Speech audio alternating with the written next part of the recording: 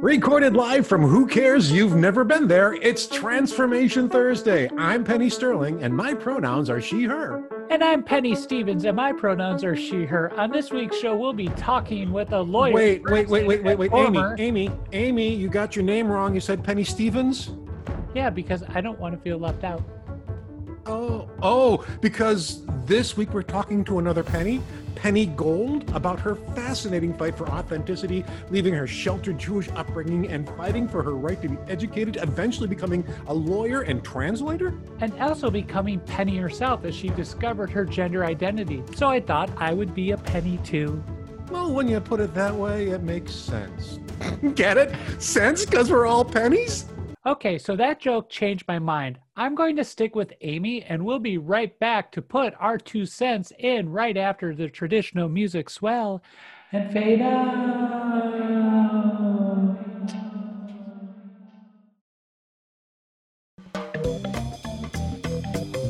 Let's talk about change, Amy. Okay, let me see. It looks like I've got 3/4, a nickel, a Canadian loonie, and a few British tenors from when I was in London, because I'm an international comedian. No, not that change. Change is in transformation.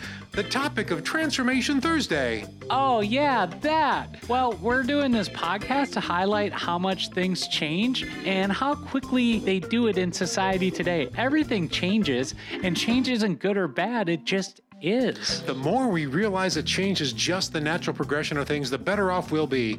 Now, let's talk about change. Didn't we just do that? No, not the last one. The first one. The coins, money, about how people can give us some of theirs so that we can continue talking about ours. Are you just trying to get people to go to our Patreon page to support this podcast so that we can continue our exploration of what it means to live in a rapidly changing world? Because although this is a labor of love, we do have expenses, and by going to transformationthursday.com, they can help ensure that we can continue to be bringing this fun and insightful commentary on the world today, plus get exclusive patrons-only content. If I say yes, can we get on to our next segment? Oh, God, I hope so. Okay then, transformationthursday.com. Also, can you break a 20 for me? Sure, I can get that to you in euros. Okay, now you're just showing off.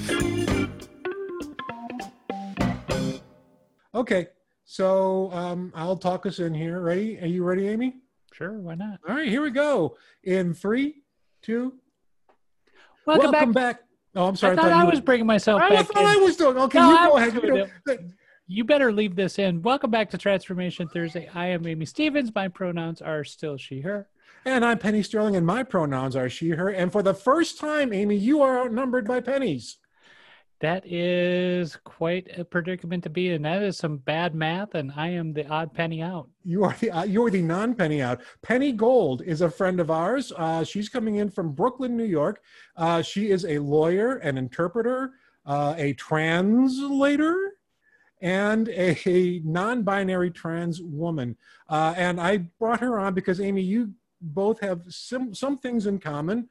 You both come from relatively restrictive or sometimes very restrictive religious backgrounds and have left that. You're both transgender women. And so I thought, hey, let's get these two crazy kids together. But just like anything in life, though, really, even with those similarities, our perspectives are totally different in the way we go about our lives. But also, one of the things that you said in there was non-binary trans woman. And that's something we really haven't addressed too much on our show, because we've always approached being transgender from a very binary perspective. I think in regards to ourselves, I mean, we had Laura on early on, and they are definitely I would put them in that non-binary category. But so I think it'll be interesting to go dive deep into this conversation and speak with the other Penny about this. Oh, there is another Penny here. That would be you, Penny. Yes, we're talking hi. about you. Hello, how are you tonight? I'm okay. I'm better since I'm seeing your beautiful faces. My name is Penny Gold, and my pronouns are she or they. See, I messed it up. That's okay. We always mess things up. So you are from Brooklyn, New York. You identify as an OTD. OTD.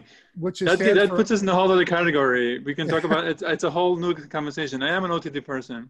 You're I have been also a for. Pastafarian, I I'm understand. also I'm an ordained minister. I'm an ordained minister with the Church of the Flying Spaghetti Monster.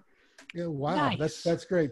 May he touch you? May he bring his noodly appendage down and touch you? I I don't have know how been the touched by blessings its are. noodly appendages, By and its, may you also be touched by its noodly appendages. yeah, Ramen. those are wonderful ramen, exactly. Which I think gives us a pretty good idea of where you stand vis-a-vis the way you grew up. One of the things, first times I was aware of you, Penny, was on Twitter when you were having a fairly protracted disagreement with a bunch of people about education in is it yeshivas or yeshivas? Shivas, yes. Yeshivas. And you were very adamant that this was not even an education, and you are speaking, I believe, from history, aren't you?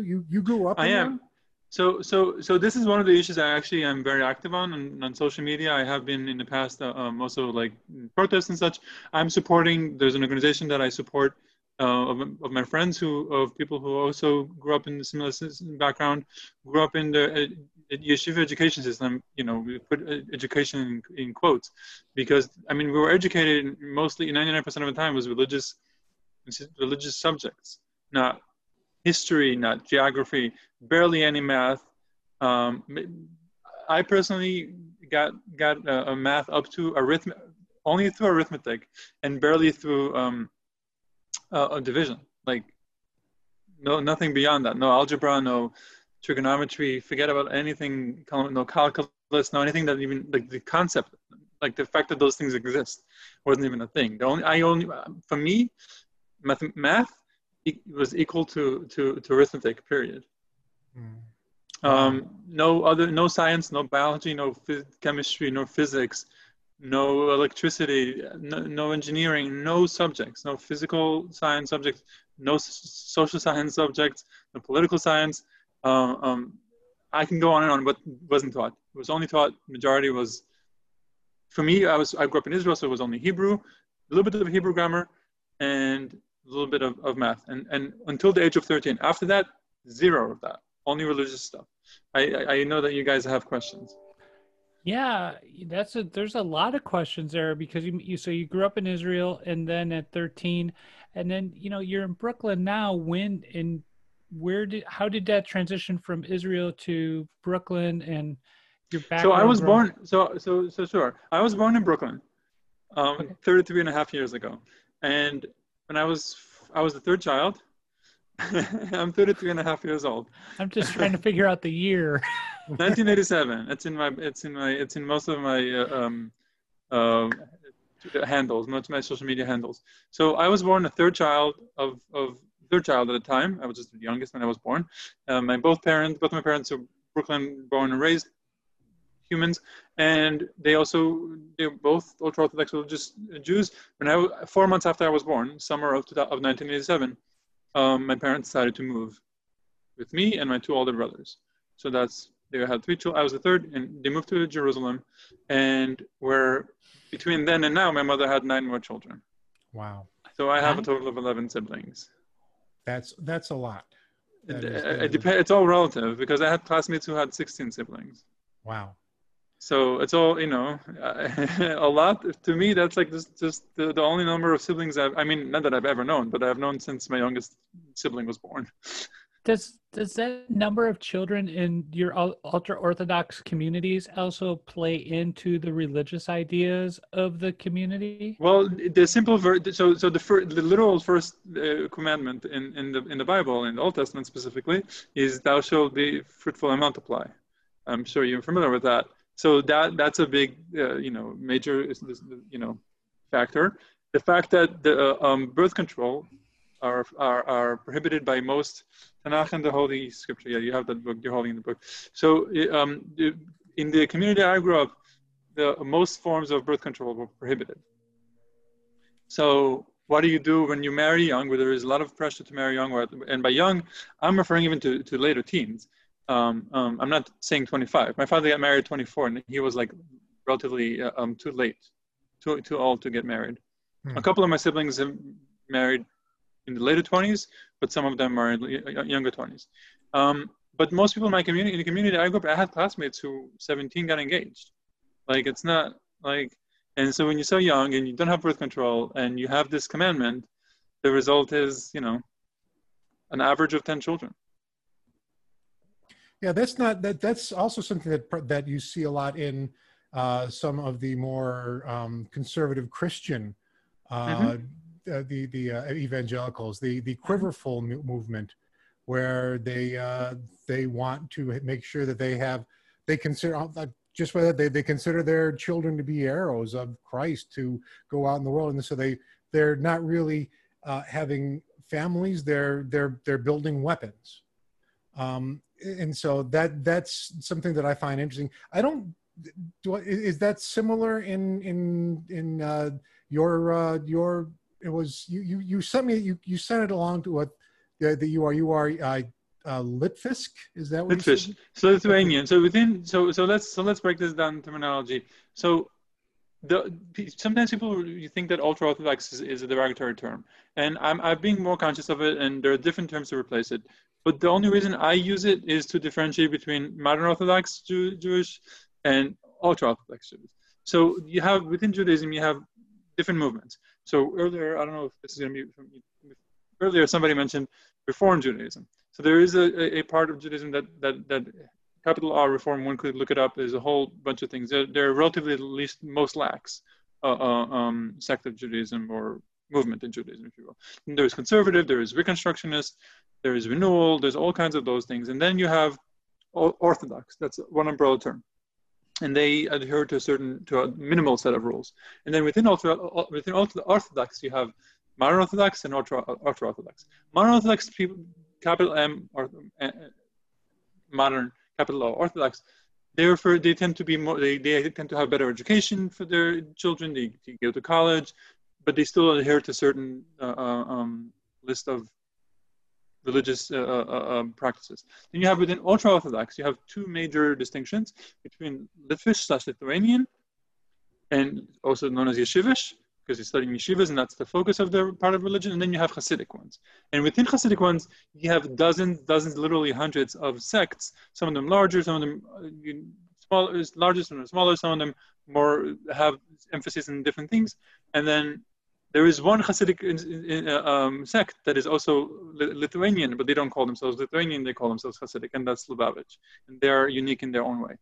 But that's basically the distinctions. Some of those distinctions are just nominal. Some of them are just like allegiance of But also, if you see an ultra-Orthodox person in the street, especially a man, their outfit, their uniform, denotes a lot of their outfit and how they wear their side curls and the hat they wear, the type of jacket they wear, and type of other things they wear. Show them where they belong to wear. And there's also different, you can see if they're married, if not, you can see their status within the community sometimes, depending on when you see them. So, yeah. Now, you've shown pictures on Twitter of yourself in groups of people, and you are wearing those clothes.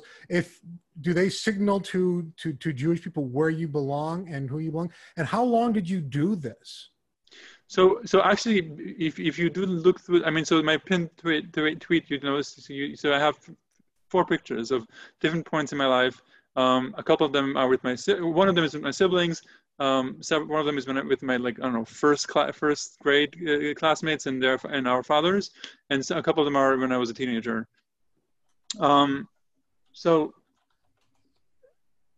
Yes, so if you notice in one of the replies, you'll see that somebody actually said, "Oh, you come from such a beautiful family." They were recognizing that I come from a Jewish family. You could see that a little bit. How long have I done it?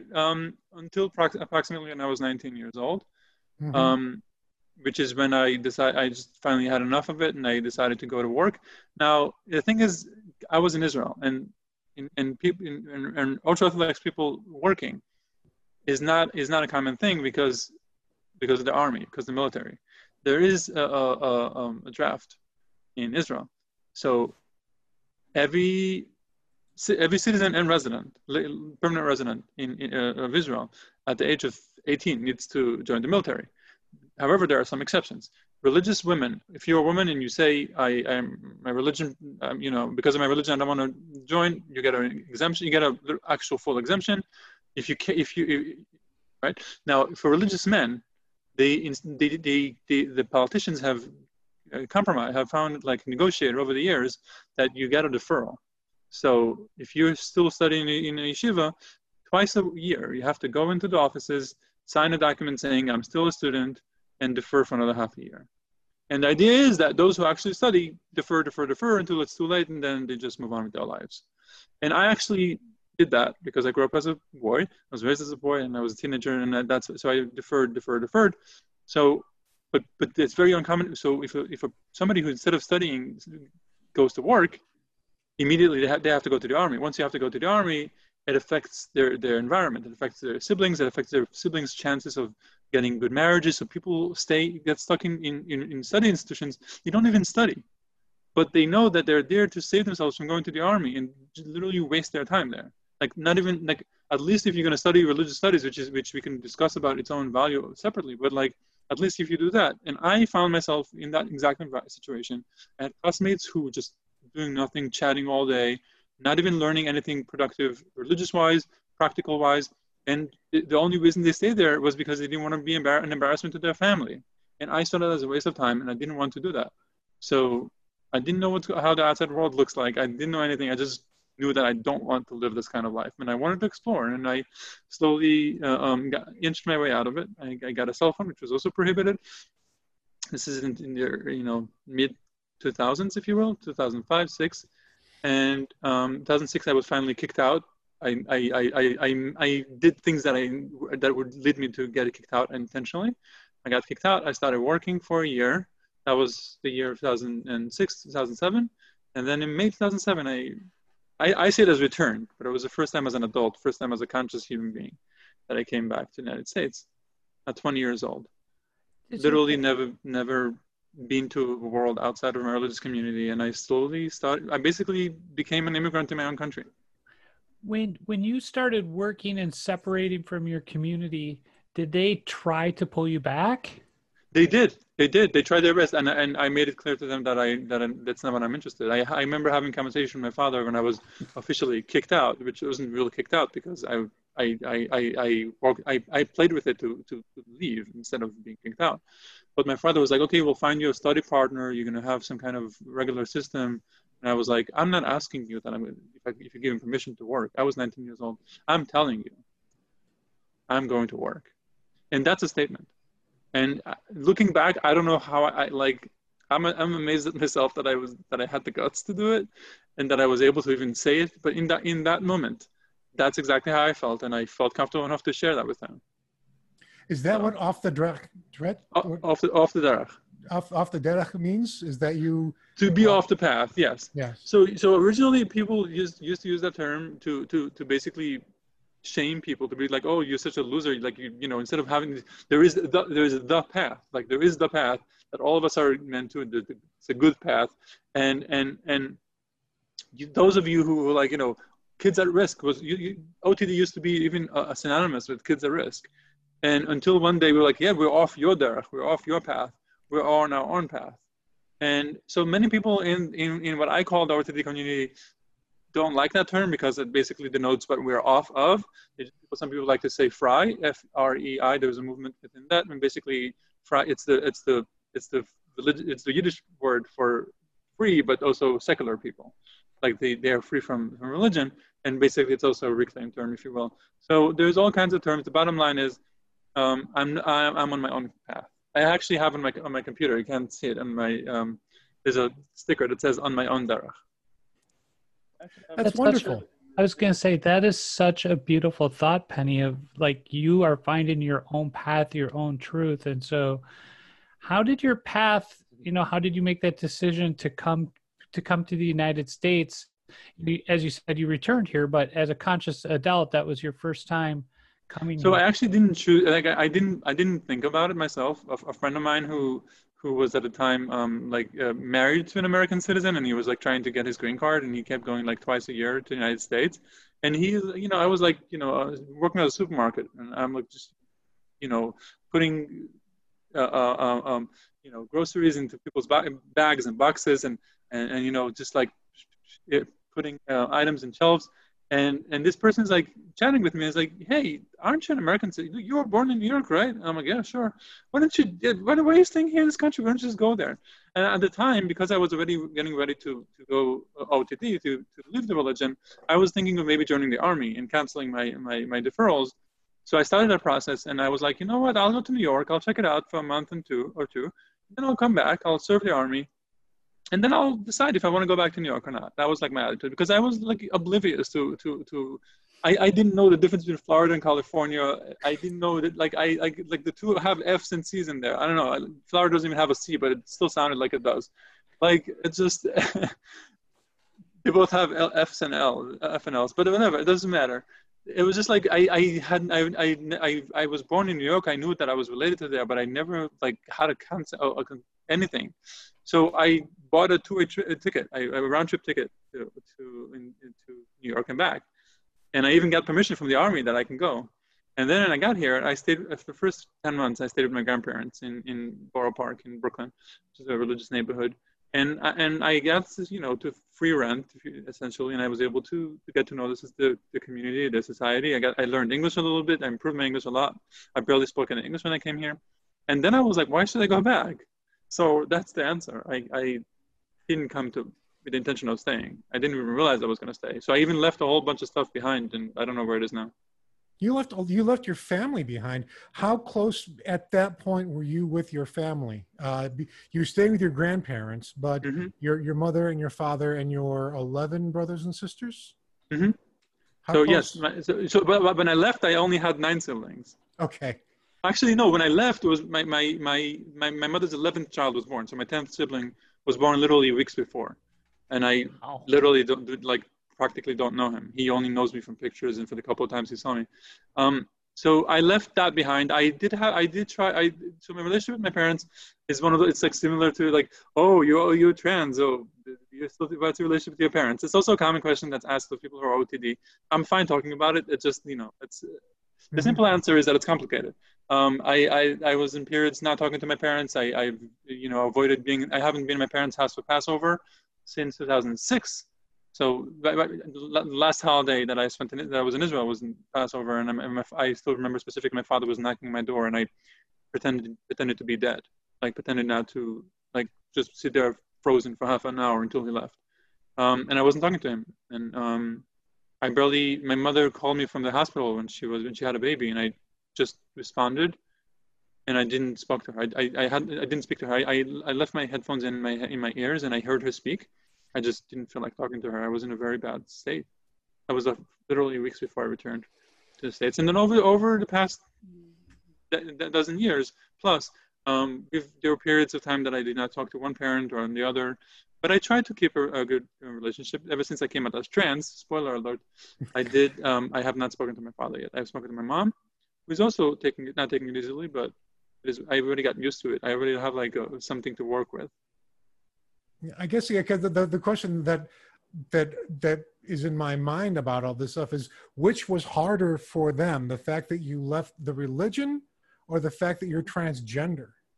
Because those are both really, as far as, for people that I know, the people who come from very closed off religions, that is really hard. And you've done, and for people who come from most religious backgrounds, admitting your queerness, your gay, whether you're gay, lesbian, trans, or whatever, is oftentimes like horrible. And you like double whammied these people. I mean, which one was the one that you feel like soured the relationship more? I mean, that's a very interesting question. I always look at them as parallels. In their mind, I believe the two are related. Like they think that, I went to, I stopped being religious and I got all these stupid ideas and this crazy ideas and the radical ideas and then now all of a sudden pretending to be a woman. My father somehow, with all the difficulties I had to, communication with him over the preceding decade, we were able to talk. At least now I don't feel, maybe not, it's possible that the reason we don't talk is because, it's just too hurtful for both of us. I don't know. So I have a feeling that being transgender is a little bit more because they could handle my not being religious. But even then, the thing is, a lot of things I learned from the first coming out of the first closet, if you will. Was, you know, I could prepare, I could expect, and my expectations in the way I look at it. There's a lot of lessons that I have learned and I'm still learning that are parallel between those two things. So sorry for not giving you a clear answer. No, you're giving me an honest answer. That's all that matters. No, and sometimes there isn't a clear answer, and I respect you for realizing that, because you may have attempted to answer that question from your parents' perspective without the right information. So I think that is spot on. I do have an attempt of trying to understand the other side, just as a human being, but also as a grown adult, and also I happen to be a lawyer, and one of the things I was trained as a lawyer was to try to understand the other side, because how else would you be able to argue against it if you don't understand the other side? Yep. No, and I think, and in the context of, I think you too will appreciate this thought. In the context of transgender and being out, even as gay, lesbian, and other types of queer identities, there is a so I got this from a very dear friend of mine whose name is Isaac Schoenfeld, who got it from a out gay rabbi, who makes this point. So as a general pattern, oftentimes it happens that trans people come out and as trans and say, hey, my name is so-and-so, you know, and many people are accepting. But sometimes you have people who it takes them weeks, months, even years to accept, and then eventually they do. And it's difficult, and it sucks that we have to deal with people not accepting us for the first period of time after coming out. And one way of dealing with it is to realize that we ourselves took us months, weeks, months, or even years to accept ourselves as blank, as gay, as trans, as lesbian, as bi, and also as non-religious. And there is a parallel there. And then eventually when we do accept it ourselves, it takes us time to even make peace with it, and then eventually to actually come out.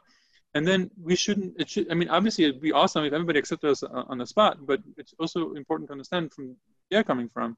It took you so long and the general you, it took you so long to accept yourself. How do you think it's going to take them so easily to just accept you just like that? Mm-hmm. It sucks that we have to deal with this. But, you know, if somebody knows you as their husband, if somebody knows you as their wife, somebody knows you as their son, daughter, it's understandable. It's not justifiable, but it's understandable why it takes them a long time to accept it and to make peace with it and to process it. That's pretty deep. Go ahead, Amy. No, I agree. That is pretty deep. You know, since you have come out of your religious, you know, that ultra-Orthodox community, and now you're living in New York, are you still practicing, and are you still affiliated with any form of Judaism, or is it just strictly the spaghetti monster right now? So I that's funny to say, strictly the spaghetti monster. I refer to myself as a you know, I'm making the joke off of the Reformed Jews. I'm like a Reformed Pastafarian, so I don't like strictly follow the tenets, even though the basic tenets are just, you know, be good and don't do bad things. But also, like, I don't do ceremony. I do have a copy of the Church of the Bible of the Church of Flying Spaghetti Monster in my room. I do have a certificate proving that and a card proving that I'm a minister. I still have to update the name on it, but, you know, that's a different conversation. In terms of theological perspective, I am an atheist. I also sometimes joke I'm part-time atheist, part-time Pastafarian. But I'm an atheist. I don't believe in the religious concept of God. I don't believe in the religious tenets. I do have friends and family who are still religious, and because I'm very, very much familiar with the culture, I often, you know, wish them well for their coming holiday. Just now, it was a New Year, even though in the Bible now is the beginning of the 7th month. That's a different conversation in the Jewish calendar. Anyways, but so and also because of my friends, and they do events that are surround the Jewish calendar, I often hang out with them, and it, you know, it was like, oh, I'm spending this holiday with my friends. Sure, but I don't see it as celebrating that. It just happens to be around the Jewish holiday. Well, I think that's part of being culturally aware and being supportive of your friends. And I think there's nothing, that's a beautiful thing. That just says you're a wonderful person. Or that my friends are supporting of me and including me, and because I don't have anything better to do, I just go there. So, but sure, thank you for giving me credit. So I want to turn this a little bit more towards the, because you relatively recently, let's put it that way, came out as transgender. It was after you got your JD that you admitted that you were to yourself that you were transgender. How much of that otherness do you think played into the ease or the ease that with which you separated from what is a very difficult group of people to separate from? At all? Wait, do you think?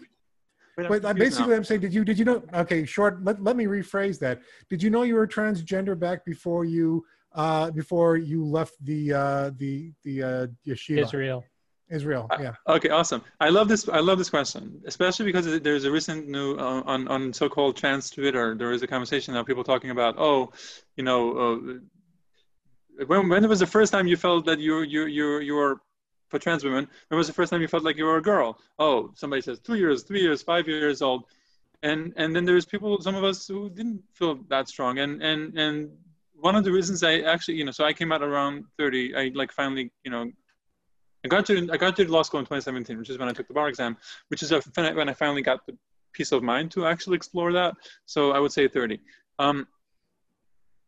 Until for the decade before that, I heard stories about transgender people. I have friends who are trans that I knew for many years before, but because the narrative was so often painted as, oh, I remember when I was a little girl, I was a little child that I knew was a girl, and similar stories, and I didn't feel that way. I thought, oh, okay, that means I'm not really trans, TM. Mm-hmm. So, I mean, I cannot say specifically that I felt like a girl at a specific age. I do have strong memories as a teenager of wishing something very specific to happen to my body, and it came out of nowhere. It came from inside. It didn't come from ideas of the outside, because I was so sheltered from. So I grew up in a very binary system in not only gender, but gender was very clear, like the gender division. I was in a boys only school. I wasn't allowed to speak to any female people except for my mother, sisters, and barely aunts, maybe grandmother. Like, I was once slapped in the face for dancing with my first cousin, who was a girl at the time. And by dancing, I'm not referring to any suggestive stuff. Like, we were both holding each other's shoulder, basically, kind of thing. Like, we were just for a few seconds singing something. I don't remember what it was. And on the spot, my father called me to the other room and slapped me on my face. That's both. It's a mixture of gender binarism and religious strictness, if you will. I do remember there was a point in time that for Purim, the Jewish costume wearing holiday, I wore girls. My parents gave me permission to wear girls' tights. I have a picture of it. My father once proved it to show that I was a happy kid because I was smiling in that picture, and I'm like, oh, interesting observation. I have all kinds of other stories. I also because the strict code is also strict haircut.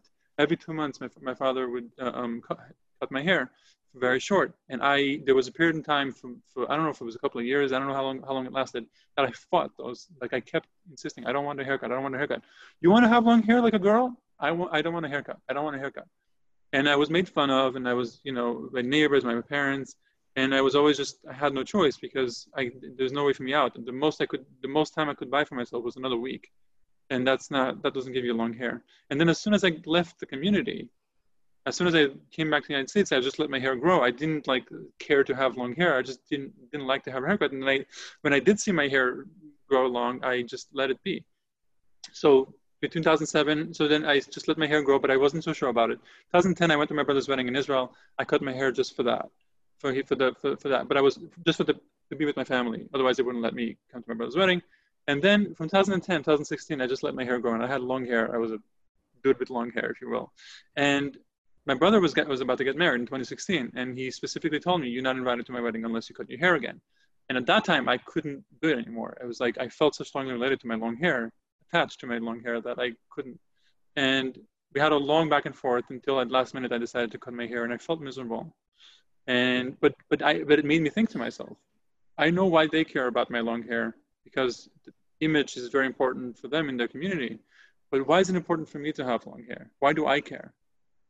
And I started thinking about all kinds of stuff that happened to my childhood, and I started putting one and one together, and I was like, there's a picture coming here, and I'm observing a pattern. So I decided to explore it, and here we are. Wow. That's really a fascinating. Yeah, I know that to me, when I've talked to trans people, it's usually either they've always known, or they, or they should have known. It's like, okay, looking back, oh, I can see where all these things were. Like for me, I was 8 years old when I figured it out, but even before that, as I look back, these things like. I would go over and play with my next door neighbor. We played GI Joes, and like one time there was a Barbie doll on the front porch, his sister's, and I grabbed it and I took it home and I took the clothes off, the dress off, and I tried to put it on I ruined the dress, which I think was prophetic because it's kind of what I did with a lot of my mom's stuff too. But yeah, that should have been something that I would have seen. I saw that on your Twitter today. Oh yeah, that's right. I did write that on Twitter. Yeah, there's a whole bunch of stuff like that. I got into trouble one time for Halloween because back when my dad, this was like probably 67 or 66, back when the Sears and Roebuck catalog was Amazon, and we were paging through the Halloween costumes, and I saw this girl in this, like, I called it a Supremes costume. It had the lacy, the toe top and the tight A-line skirt, and I was all sparkly and had the gloves and even had the beehive hairdo. And as soon as I saw that, I tapped it and I said, I want that. And my dad was like, you want which now? And a way they'll let me know that there was like a right and a wrong answer to this. So I just touched the one that was closest to it that was acceptable. And that's why I went trick-or-treating as Top Cat that year, which nobody knows who Top Cat was. But yeah, I do reckon, but it's like, oh yeah, looking back, I can see it was just the idea, the concept was just so foreign to me that I could not even couldn't even grasp it for a long time. Mm-hmm. So that was with me. I mean, for me, the nail that broke the egg, if you will, I'm mixing the two different metaphors, if you will, was the nail that cracked the egg, if you will, more specifically, was basically my realization that it's not going to go away. Like my desire to be a woman, my desire to be feminine, my desire to any of those things. Well, not because I kept pushing it away. I was like, oh, it's not really me. Let's forget about it. And then I did get stuck in, because I had to catch up with all my education. So I got my GED, I got my bachelor's, I got my associate's degree, I got my bachelor's degree, I got my JD degree. And it takes a lot of effort and energy catching up with society, catching up with education, catching up with some semblance of like some of, all the years that I've lost. I feel like I've lost. And I can't go back, but I need to catch up, and it's stressful. I also need to support myself. I don't have like my parents who can just let me stay in their house while I rent free while I go to college. I have to save for myself. I have to, all my expenses on my own, and it's stressful. Law school especially was very stressful, and the bar exam study was a good capstone for that. And then once I was done, I was like, holy shit! Now I have the time to actually take care of myself. And I was like, okay, now is the time. If there's ever a time, now is the time to decide if it's real. If my desires to be a woman are real, I'll do something about it. If it turns out that I'm just cis, I'll know that I explored it. I know that I've done it, and it's going to be easy for me to push it away in the future. So it's a question you didn't ask, but I did I did small steps without knowing, just like I did when I came to the United States. I didn't know what the next step is going to be. I just did something, and then I figured out from there, and then I did small things, and then before I knew it, I'm I don't know, 2.5 years on hormone already.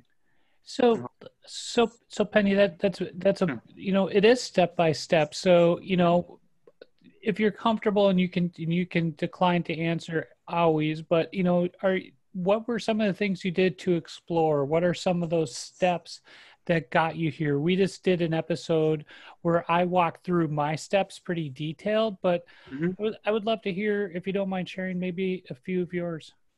Sure. So before you do, I'm gonna use another. I'm gonna get to it in a second. Sometimes I'm a smart ass. Sometimes I identify as a smart ass. Oh, welcome to the club. Oh, wise ass. Welcome to the club. Thank you.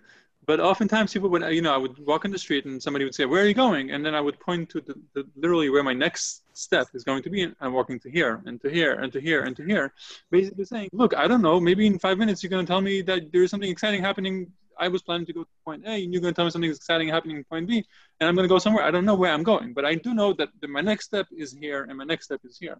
And in a way, metaphorically, it's actually true from many parts of my life. When I took the GED, I didn't know what college was. Literally, I didn't know what majors are. I didn't know what biology is. I didn't know what science is. I just knew that this is the next step I need to do. Then I went to community college, and I went to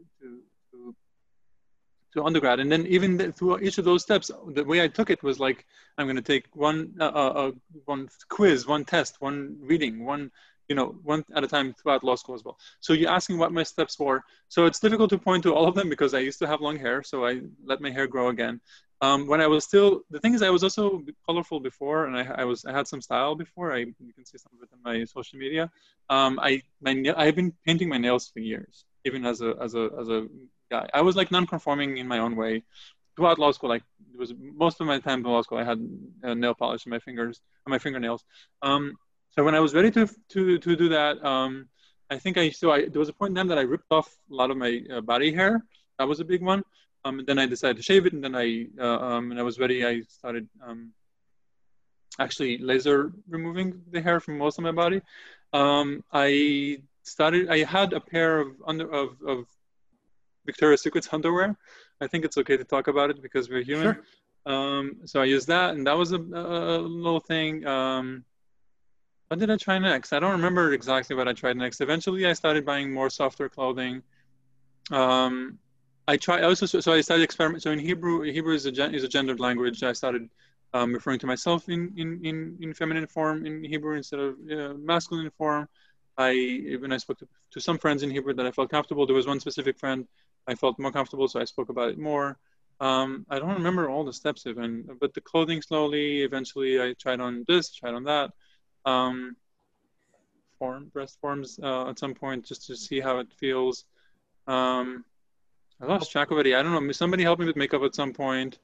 There was a point in time that I wore a lot of onesies. That was like my, basically starting from scratch, basically like, okay, let's go back to what my first outfit used to be.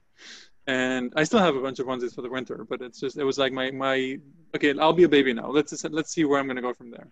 But yeah, it was also because go ahead. No, so it sounds like it sounds to me, the thing that I'm taking away with this is you had fun exploring who you were. You came to it like tabula rasa. I have no idea who I am. I grew up in something that was wrong for me in every conceivable way. So, okay, I'm taking all the stops off, and I'm just going to figure it out for myself and see which way, like, you're water and you're on a flat surface, and eventually the pattern comes through, and all of a sudden you have a stream. That's what it sounds like, and it sounds like it's a lot of fun for you to do this entire thing. In a simplified way, yes. Except that it's you said tabula rasa. I mean, like it's a clear table, right? A clear slate. Except that the slate isn't clear. You just put a lot of white out on it and a lot of erased pencil and you still you're trying to make it to mimic a clear slate, and you have to be mindful that it's not fully a clear slate. And I also had setbacks, and I also had like things that I was like, that's not. I don't, I'm not into makeup, so maybe that means I'm not a real woman. Another step I just remembered was like I was like challenging myself. Oh, really? You really think you're gonna do this? Do you think you'll be able to sit down during going to the bathroom? And when I did, I was like, holy fuck, I'm gonna do it regardless of the results. So Penny. Yes. So you mentioned in there not being a real woman because you don't like because makeup wasn't a thing for you. So so Penny and I both identify as I specifically, I'll talk about me and not Penny Sterling here. I specifically identify as a woman who happens to be transgender. That's my gender identity. And within that, I'm a binary trans woman. So when I'm out in the world, I want people to perceive me as a woman. I want to be addressed as she, her, hers. And then on top of that, I also depending on the person, and this is me being very open, I've talked about this on our podcast, but I'm also sexuality wise, I'm a lesbian. And so there's a lot of intersectionality going on there that most people don't realize. So, but you're talking a lot, you mentioned trans, makeup, not being a real woman. There's some gatekeeping that's going on in your head there too. So how do you work through that? And, and if you want to share with us, how you identify fully, I think we've already mentioned, I got so many thoughts running through my head, I can't keep them all straight, but I mean, that You non-binary. can't keep it straight because you're a lesbian, right? Oh, I get it. Oh, stereotype. I love it. Wait, what? What No, stereotype? I'm no. just using language. Never mind. Sorry. No, it's not. No, I meant because you're queer. You're just like. Oh, sorry. I'm just like, queer. I'm swimming all over the place. Sorry, Penny. Oh, it's okay. We're good. I'm just really enjoying having you, Penny, not be me. When you keep on saying Penny, I think, oh, she's talking to me, and she's not. So it's really kind of. Well, do you want me to say Penny? No. Well, it's nice when you do, but I also think it's pretty interesting. We're both like kind of like at this financial thing. You're Penny Gold, and I'm Penny Sterling. Like oh, so Sterling by the way, Silver. did you see this? Did you see this? So I have a gold-plated penny as my necklace. Nice. And just like so this penny was born in 1987, just like the year I was minted. Yeah, I understand. You were minted. The penny was born. Exactly. So it's gold-plated. Nice. And it's if you can see close, I don't think you can see it through the mirror, the camera, but it's from 1987. Nice. That's what I wear most of the time. Everybody's got, and Amy's got an A necklace for Amy. Do you have a sterling coated penny? I don't have a sterling silver coated penny. No, I'd never. You need to. You need to I'd find never one. even thought about that. So you're welcome. Okay, maybe I will. So all right. So another thing that I really want to talk to you about is that. Well, I want to answer Amy's question first. Okay, answer Amy's question. Unless your question relates to it. No. Answer away. So you're right. Okay, so obviously I was being half facetious, but also talking in point in time when I was referring to makeup and women. Obviously, makeup does not a woman. Let me say it again. Makeup does not a woman make, right? Like, to borrow another phrase. Obviously, that's not even a given. But when I was in that mindset and I was like trying to explore that, I was like, every woman seems to because of course all of them, because only the ones who are noticeable seems to be doing that and know what to do, and I just don't know what to do. So maybe that's not for me. But that was just like, I'm using it as an example of a challenge I had processing all of that. But it's also it's emblematic of other situations. But I want to answer a different question. I got confused already. But the question, Amy, you asked a very complicated question about. Yeah, about being, makeup, non-binary, all that stuff thrown in there. And you said a lot of gatekeeping. So you're right. That's unfortunately a reality of I believe most transgender people, that the majority of gatekeeping is happening inside rather than the outside. Of course, there's gatekeeping in the medical world. There's gatekeeping in the academic world, and all that kind of stuff. But oftentimes, it's a vicious cycle that goes from internalized transphobia, if you will, or a version of internalized transphobia that basically tells us, oh, you're not real trans because that, and then other people use it, oh, you're not really trans because you didn't feel like that before you were 5 years old. So the thing is, so you said that you feel like a woman and you feel yourself in as a binary woman, you say. Yep. I acknowledge that thing exists. I acknowledge that the world, the mainstream world exists, uses the terminology as a binary. And so the following is academic if you're given permission, and if you believe what I'm saying is wrong, I'll be happy to be corrected. But so that's the following is my view of how I see gender and how I see the world.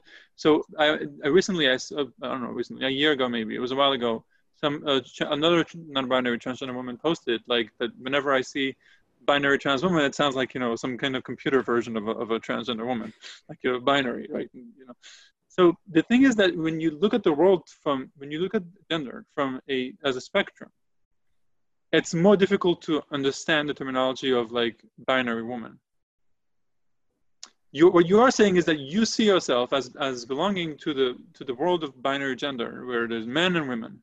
And you belong to the category of women, which I 100% accept, and you're a woman 100%. There's no question about it. But when I look at the world of gender, and that was also part of the things I was exploring, and I was reading one of Kate Bornstein's book, my New Gender Workbook, and that also helped me. And I would encourage other people who are questioning their gender to read it and go through the exercises in there. I see the world as gender, at least as a spectrum, even as a plane. So yes, there is so obviously because societal norms play into it by definition. So when you have different stereotypes and you say, the blue corner is here, the pink corner is there, and the purple corner is in the middle. The purple, it's not corners, but it's areas. And then you can travel from any given point in here, any given point in there. And so I see myself on the other half, on the pink/purple side, if you will. I'm using the terminology to simplify it and make sense out of it. But I'm definitely not in the other end, and I'm definitely don't fit many things that are there, both societal-wise and also body-wise. And it's just my way of dealing with myself and making sense of myself in the world. So in that world, I am a woman, and I don't fit the binary. And I'm something else other than the two extremes. But I'm closer to being a woman, so therefore I'm saying I'm a woman, and it feels much more comfortable and convenient and natural for me to be. I hope that makes sense. It does make sense, and I agree with it. In your experience is perfectly valid, and Penny Sterling and I talk all the time on this show that there's no one way to be trans, and so the way I identify, the way Penny Sterling identifies, the way you identify, Penny, is unique unto ourselves. And yet, even though I want to see myself in that pink area, I had to transverse from the blue area all the way through the purple to get over to where I wanted to be. And some people ebb and flow on that throughout their entire life. And that is your life, your journey. And I'm going to love and respect you for that regardless. So there's no wrong answer here. It's just, there's no one way to live a life, and you're living yours as beautifully as you can. Yes, I agree. Thank you. So what's next for you, Penny Gold? What are you working on right now? How's life in Brooklyn in the COVID era? Are you doing all right? So life in Brooklyn. So I've been in Brooklyn during COVID only for 2 months, even though today is September, end of September 2020. Yeah. So I spent the first 4 months of this pandemic in a different country. Yeah.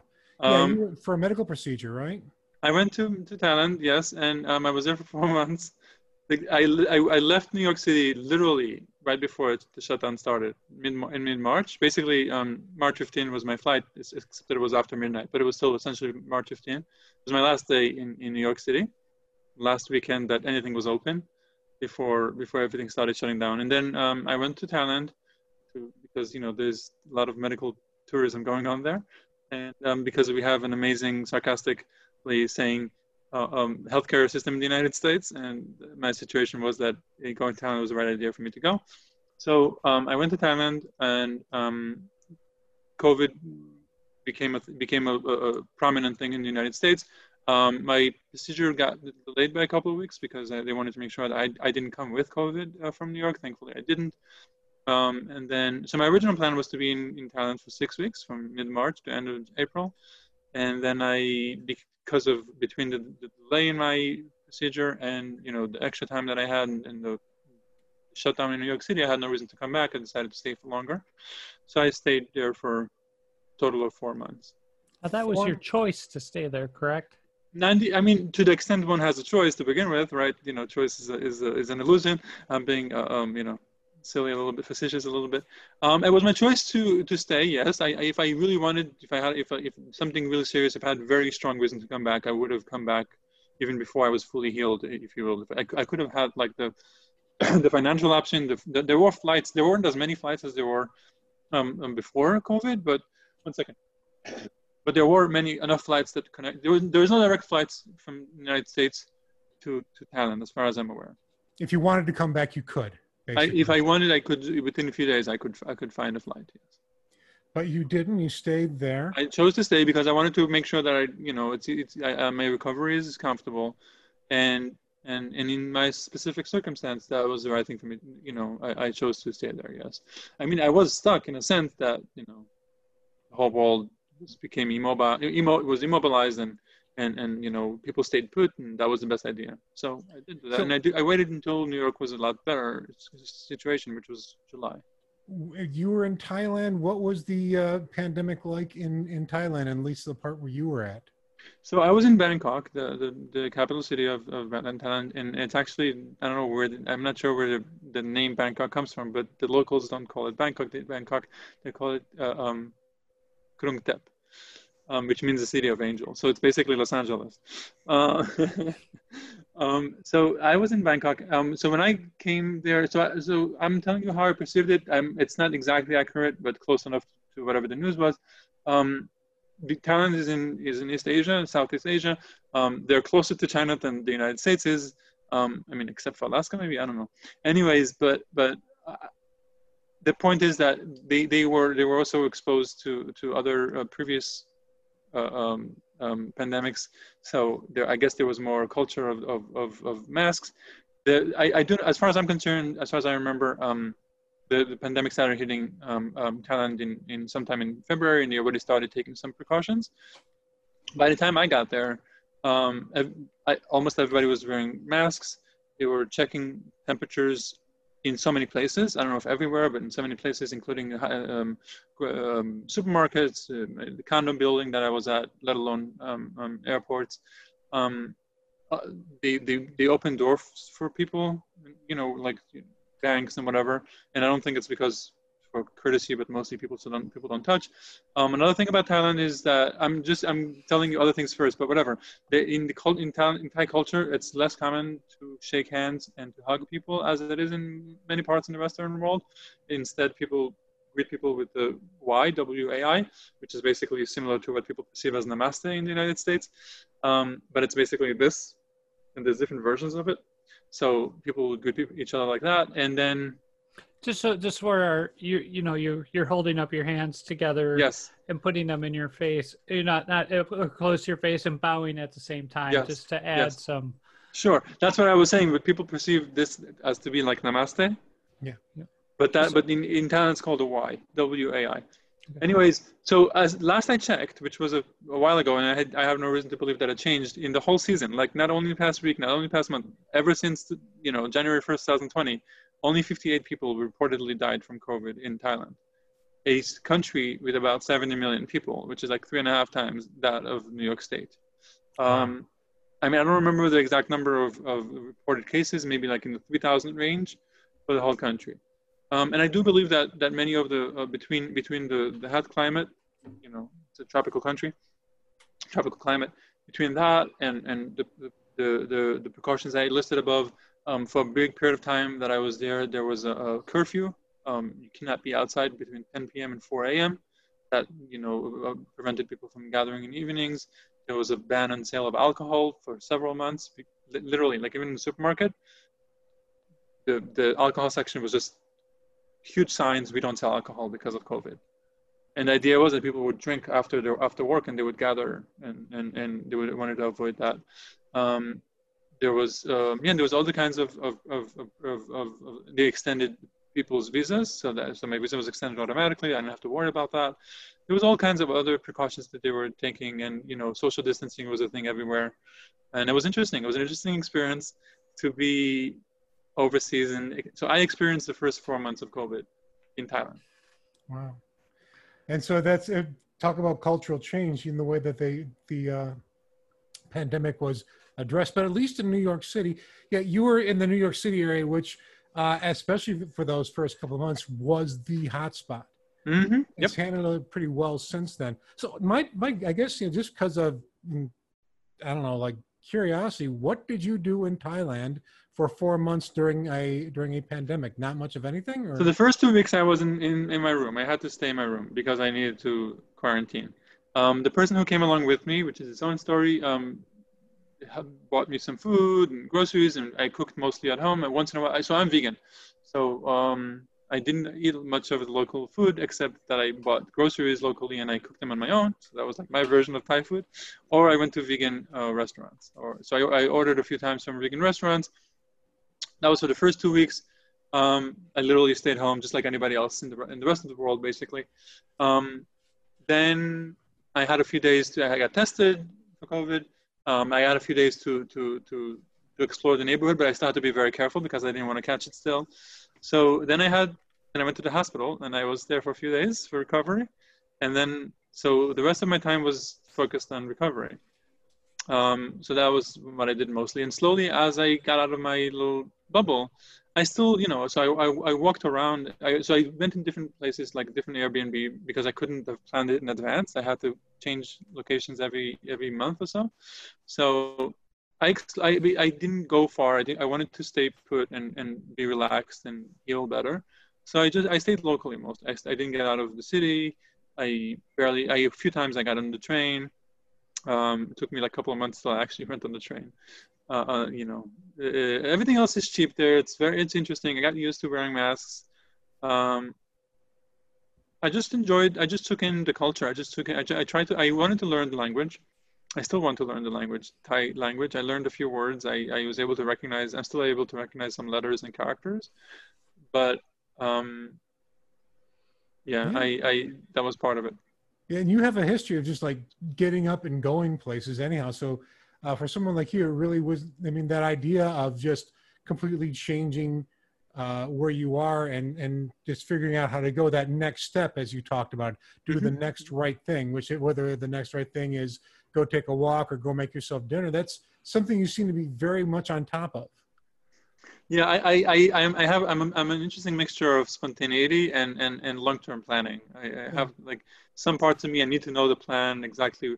I'm going to be on this podcast. I need to know what we're going to talk about. I need to know like what to plan, what to say, and then on the spot I can say whatever comes out. So I have like a mixture of that. I have traveled. Thailand is not the first country outside of Israel or New York or the United States that I've traveled to. So I do have some experience with that, and I do speak multiple languages. So I do have like a sense, or if you will, or love for languages. I'm fascinated by languages, which is why I studied linguistics in undergrad. But yeah, and I'm a translator and also a trans now. I got that joke. Put the trans and translator. It's Penny Gold, ladies and gentlemen. I do. Well, I really appreciate you taking the time to talk to us, Penny. It's great being not the only Penny around. It's like that lonely Penny now. So now we can say this is our 2 cents. Yeah, we put our 2 cents in this show. It's been really good. Thank you very much for being on Transformation Thursday. So wait, so that's it? That's it? I thought that I only started. Okay. It's only getting started. You continue with talking. We're going to leave now. That's funny. Penny, thank you so much for your time. Thank you. All right. Yeah, thanks for sharing. It was nice meeting you. Sure. And, your story is I appreciate you sharing and being so willing to talk about your life with us. Thank you. No problem. Good luck. Have a nice night, you too. You too. Take care. Bye-bye now. Bye-bye. To financially support Transformation Thursday, go to transformationthursday.com and that will bring you to our Patreon page. Once there, click on the Become a Patron button. You can also follow us online on Facebook. You can follow us by searching for Transformation Thursday Podcast, and please join our private Facebook group by searching Transformation Thursday on Facebook. On Twitter and Instagram, you can follow us at TransThursPod. To make sure you stay up to date with all the latest episodes, please subscribe to the Transformation Thursday Podcast on Spotify, Apple Podcasts, and Google Podcasts, or wherever you get your podcasts. On Apple Podcasts, please leave us a 5-star rating and a short review. It's free and it does help get Transformation Thursday out to a larger audience. Finally, Transformation Thursday is copyrighted material, all rights reserved, 2020. Welcome back to Transformation Thursday. I am Penny Amy Stevens, and my pronouns are she, her. And my name is Amy Sterling, and I'm the only Amy in this particular conversation because, no, I'm the only Penny in this particular conversation. We have too many names bopping around here because, Penny Gold is no longer with us. I mean, she's still alive. It's just that. I was going to say, she's something drastically happened since we dropped her off the Zoom. Gosh, I hope not, because she was such a fascinating story. She's got like 5 stories going on that are all just amazing. Her fight for authenticity, her desire to actually educate herself. There's so much going on there. It was hard to get it in 1 hour. Yeah, and I think just for that reason alone, I think we need to offer her an invitation to return to this fine little podcast we have. Yeah, this is the bad penny returns or something like that. I don't know. I think if we do, we should like just get all of the penny puns out at the beginning and talk about some serious, because she's a lot of fun first off, but she's well spoken. The thing that got me was just her desire to learn, and her desire to like, screw you, I'm going to do this no matter what anybody says. That fearlessness that she has is really fascinating to me, and it's inspiring in a lot of ways. Yeah, and that fearlessness, we talk a lot about our gender identities and how binary we are. I really appreciated her coming on and talking about, her life as a non-binary trans woman. And what I really appreciate that is because I've seen this, is that gender is a spectrum. And even though you and I are on one end of the spectrum right now, that she's in a different spot. And I honor and respect her life journey. And just, there's so many things going on in my life right now, but this is one thing that I keep coming back to. The other night I was talking with a friend and I said, oh, I think we're on the same page. She's like, no, we can't be on the same page ever. And I said, well, why is that? She's like, well, because I'm a book, you're a book, we're two different books. We don't have the same pages.